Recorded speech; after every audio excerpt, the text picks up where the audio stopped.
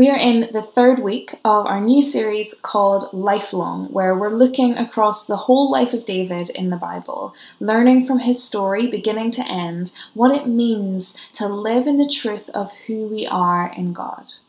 When things shift and change in our lives and around us, whether positively or negatively, we will find that our identity is tested. And God has always been deeply concerned that we should know who we are in Him and that we are known by Him. And that's what we see in the life of David, a man known, loved, held, seen by God across all the twists and turns and mistakes and successes of his life. We began with Andy speaking about how we are chosen, that God chose David, the youngest, the most unlikely to be king. God doesn't measure our character by merit or charisma. He looks at and loves our hearts. He focuses his attention on what is inside us. That is where he does his best and lasting work. Adele led us through that well-known story of David defeating Goliath with all the odds stacked against him. We learned that we don't have to be afraid. Not because things aren't scary sometimes, but because God is with us, and what He has done before, He can do again. And today, we meet David in the wilderness. There's a whole chunk of David's life where he was essentially on the run. Saul, who was the current king, had turned so far away from God and so deeply into things that were destroying his life that he became threatened by David, and he wanted him dead. For the sake of his life, David was forced into the wilderness. The story takes place over about 11 chapters in a book called 1 Samuel in the Old Testament. Don't worry, I am not going to read all 11 chapters today, but you should because it's an incredible story. What interests me is not the particulars of the story, although it's fascinating. What I'm actually interested in is, what did he do there? What do you do in the wilderness? What happens there? It would be remiss of us to look at the life of David and not look at another major output from his life. It's thought that of the 150 Psalms in the Bible, that David wrote about 73 of them. A major output from David's life that we have documented for us is that in every season, his impulse was to go to God. And that's where we're going today. We're going to look at Psalm 31, which is one of about 20 or so psalms that were thought to be written during this period of David's life. It's a psalm that pleads and praises. So let's read it together. I'm going to read the whole thing, and it's a bit more than we would usually read. So you can follow along on the screen or in your Bible if you want, or you could just close your eyes and listen and receive it in a different way. So this is Psalm 31. In you, Lord, I have taken refuge. Let me never be put to shame. Deliver me in your righteousness. Turn your ear to me. Come quickly to my rescue. Be my rock of refuge, a strong fortress to save me. Since you are my rock and fortress, for the sake of your name, lead and guide me. Keep me free from the trap that is set for me, for you are my refuge. Into your hands I commit my spirit. Deliver me, Lord, my faithful God. I hate those who cling to worthless idols. As for me, I trust in the Lord. I will be glad and rejoice in your love, for you saw my affliction and knew the anguish of my soul. You have not given me into the hands of the enemy, but have set my feet in a spacious place. Be merciful to me, Lord, for I am in distress. My eyes grow weak with sorrow, my soul and body with grief. My life is consumed by anguish and my years by groaning. My strength fails because of my affliction and my bones grow weak. Because of my enemies, I am the utter contempt of my neighbours and an object of dread to my closest friends. Those who see me in the street flee from me. I am forgotten as though I were dead. I have become like broken pottery. For I hear many whispering, terror on every side. They conspire against me and plot to take my life. But I trust in you, Lord. I say, you are my God. My times are in your hands. Deliver me from the hands of my enemies, from those who pursue me. Let your face shine on your servant. Save me in your unfailing love. Let me not be put to shame, Lord, for I have cried out to you. But let the wicked be put to shame and be silent in the realm of the dead. Let their lying lips be silenced, for with pride and contempt they speak arrogantly against the righteous. How abundant are the good things that you have stored up for those who fear you, that you bestow in the sight of all on those who take refuge in you. In the shelter of your presence you hide them from all human intrigues. You keep them safe in your dwelling from accusing tongues. Praise be to the Lord, for he showed me the wonders of his love when I was in a city under siege. In my alarm I said, I am cut off from your sight, yet you heard my cry for mercy when I called to you for help. Love the Lord, all his faithful people. The Lord preserves those who are true to him, but the proud he pays back in full. Be strong and take heart, all you who hope in the Lord. So I want to start by telling you a story. When I was 21, I spent a few weeks of my summer holiday travelling around Eastern Europe and Russia, and it was like your classic backpacking holiday. Most of the countries that we went to were fine, we bumbled along, had a great time, but when we got to Russia, things were very different. We'd heard a lot of stories along the way that mostly just made us feel quite nervous about our time there. St. Petersburg was big and imposing, and all the snippets from my Russian history A level were suddenly playing very prominently in my mind. When you're overwhelmed, when you are fearful, you need a refuge. And refuge in Russia took on forms that I did not in any way expect. All along our trip, we had been really big on sampling local food and experiencing the things that were particular to that town or city. We were priding ourselves on not looking for anything that we were used to. We were living like locals, apart from like the tea, obviously, because I'm Irish, so I always travel with my own source of tea. But in Russia, our first few food experiences, let me tell you, they were less than ideal. They involved a lot of unidentified meat products and bread that just, I don't know, it wasn't bread. One day, we were so sure that we had finally got our hands on some milk. Bear in mind, this is before smartphones, so there's no Google in the supermarket.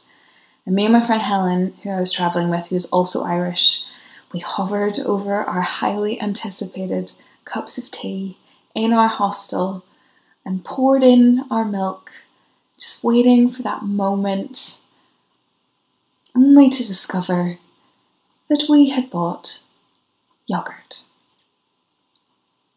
It's one of the top most distressing moments of my life, I think. To this day, it still gets me. I'm not going to lie, we both actually cried in that moment. We were having an overwhelming day, clearly.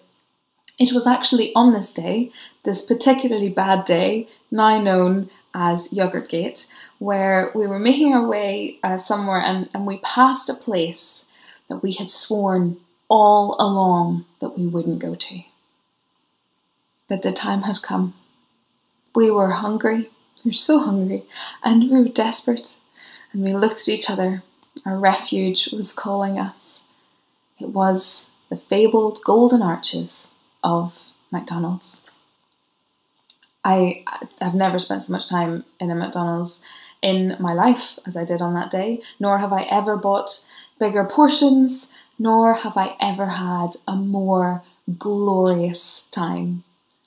I think we were there probably for about 3 hours in total. Russia was hard. Russia was very hard, and McDonald's was our refuge. Now, I'm not about to try and make some seamless segue from a St. Petersburg McDonald's to Psalm 31, so let's not even try. But for real, there are times when we just need to know that we're safe. David needed a safe place in the midst of unsafe circumstances, and he found that place in God. Part of the forming of his identity in God, and subsequently our identity in God, is that we have a refuge. David found safety, covering, and hope in God, and so can we. We often talk about finding our identity, and I don't necessarily think that's inaccurate. I just also think that a good portion of our identity is formed by the things we think and the things we do and the things we choose. And we see the formation of David's identity in these wilderness years through the choices that he makes, which are displayed for us in these prayers, these songs, these psalms. I think there are 3 choices that David makes, and they're choices that are open to us as well. In the wilderness, David turns to God, he stays with God, and he trusts in God. Often in the Psalms, if you read them, you'll find some sort of instruction or dedication at the top, like who it's for or what the instrumentation is to be or what occasion it's for. And the dedication of Psalm 31 is quite significant. It's dedicated to the chief musician, to the director of music, which meant, crucially, that it wasn't just for private use. This one was for everyone. And Charles Spurgeon says that the dedication to the chief musician proves that this song of mingled measures and alternate strains of grief and woe was intended for public singing, and thus a death blow is given to the notion that nothing but praise should be sung. David turns to God, pours out song and worship to God in all circumstances, with words that are strong and purposeful, with praise as well as woe. Just look at the psalm. Verse 7, you saw my affliction and you knew the anguish of my soul. Verse 9, I am in distress. Verse 10, my life is consumed by anguish. Verse 12, I am forgotten as though I were dead. I have become like broken pottery.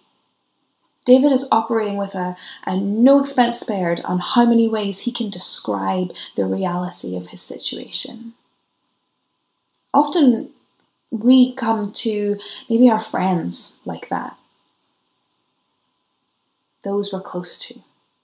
We'll speak that truth, that level of honesty with those kind of people in our lives before we would ever say it so fully to God. If we would even speak like that to God. Or maybe you're not even turning to anyone. Maybe it's a numbing of TV or food.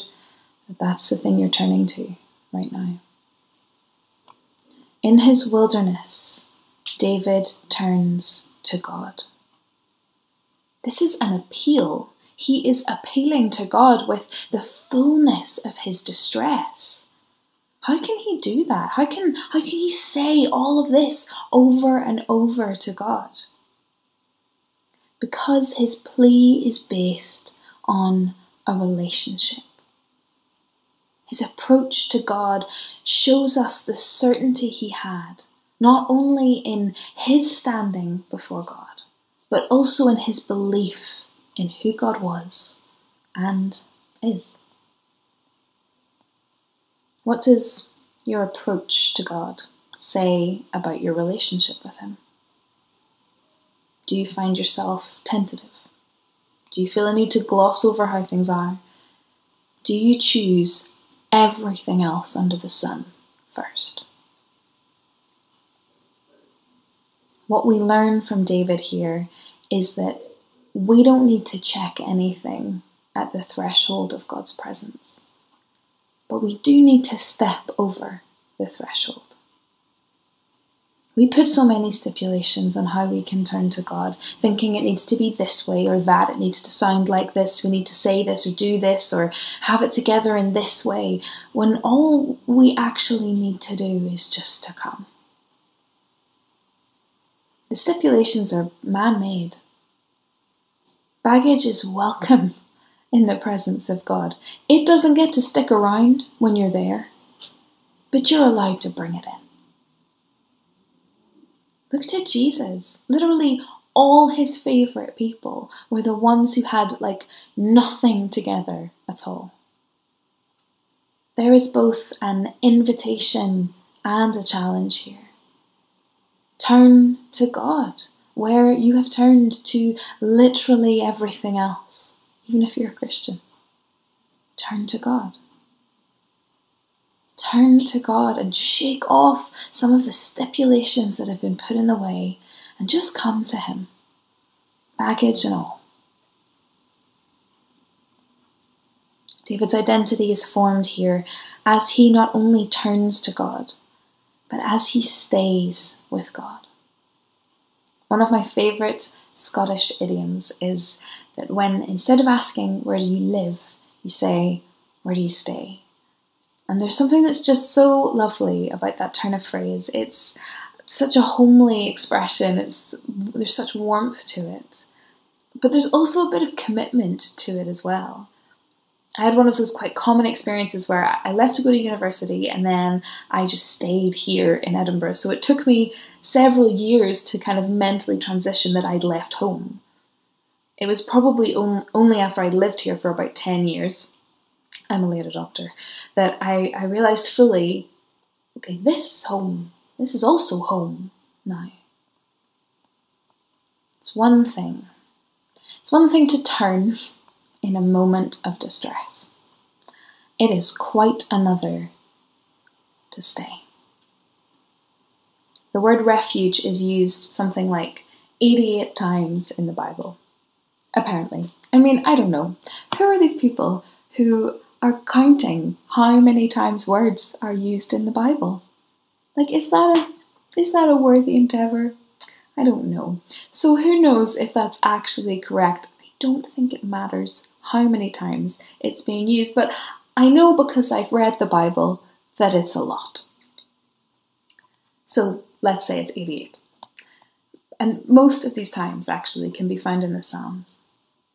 In this one, we read it 4 times alone, and we also read words that don't feel too far away from it, like rock and fortress and shelter and dwelling. David isn't just turning to God. He's coming home to God. Again and again he says, in the midst of the reality of his situation, you're my shelter. You're my refuge. I believe I am safe with you. And he also asks God to be his refuge. He both declares it, verse 1, in you I have taken refuge, and he asks it, verse 2, next breath, save me, be my rock of refuge. That's interesting. You know, David shows us that we can both declare and ask. It reminds me of a story in the New Testament where someone comes to ask Jesus for healing for another. And his words to Jesus are, Lord, I believe, help my unbelief. Is God your refuge? Really, is God your refuge? It's not meant to induce any kind of guilt. Do you know that he longs to be that for you? He longs to be the place where you set up shop, where you stay. He can be that place of safety for you. In the same breath, you can declare it to be true and ask for it as well. It doesn't have to be one or the other. And there's something else here as well. It's back to that commitment thing. We see David make a choice here. He keeps coming home to God. He stays. What would it look like for you to make that choice? Perhaps your relationship with God, regardless of how long you've known him for, has always felt a bit like it's been back and forth, running to him in distress and then kind of forgetting about him for a bit when things are fine, and then back to him in distress or out of guilt. What if you just experienced it all with him? There is an invitation to stay with God today. It's a welcome, the greatest of welcomes, but it's also a commitment. Have you, even in lockdown, been playing a bit of table tennis with your relationship with God? Is it back and forth? Does something feel off balance? Come to him today, turn to him, and stay with him. Stay with God. And finally, David's identity is formed as he trusts in God. There's nearly always this moment in these Psalms where we get the yet moment, the but moment. Here, we get it at verse 14. It's the bit where David, in this case, says, even with all this, in the face of all this, not after the fact, but right in the middle of it, I trust in you. It's an important moment to get to. It's one we'll come to again and again over our lives. It's often not a quick journey there, but it is important to have that destination in mind, because that's what we see with David. The destination he had in mind was always the place of, yet I trust you. And he doesn't wallow.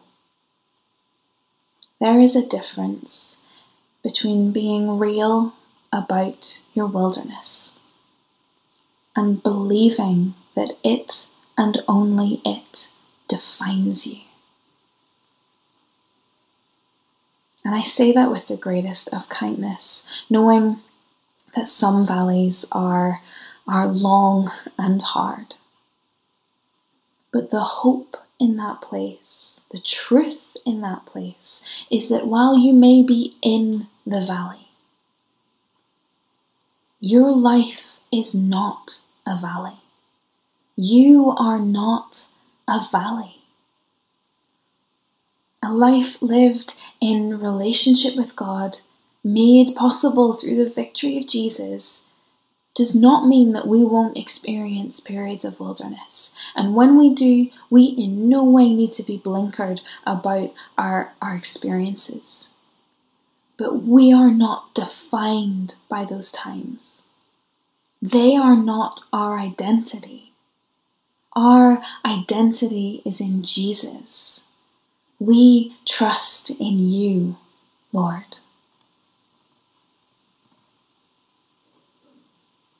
Where have you let the valley get a foothold in your identity? Be real about it. What place of wilderness or even just frustration has become your focus, so much so that you look to it more than you look to God? Or you look to God through that lens? I get it. I have so many things where I have to choose again and again to lift my eyes off my circumstances and towards Jesus. And some days I do that better than others. How could you begin that journey today of peeling your eyes off those places and lifting them to Jesus? Letting those words of, yet I will trust in God, form on your lips and form in your heart. Let me pray.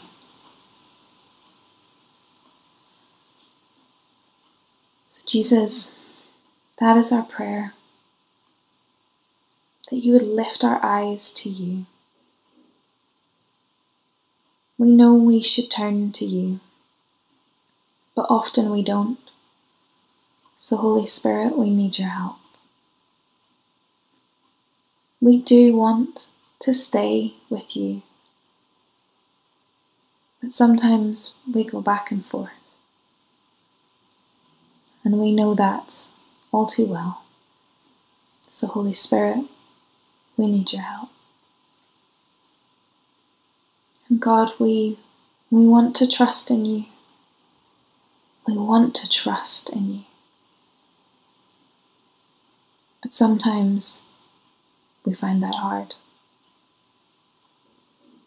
So we need your help. So we welcome you this morning, Holy Spirit, as our helper. Come and do something in us. Form something in us this morning. Begin or continue that work of transformation. We give you that permission.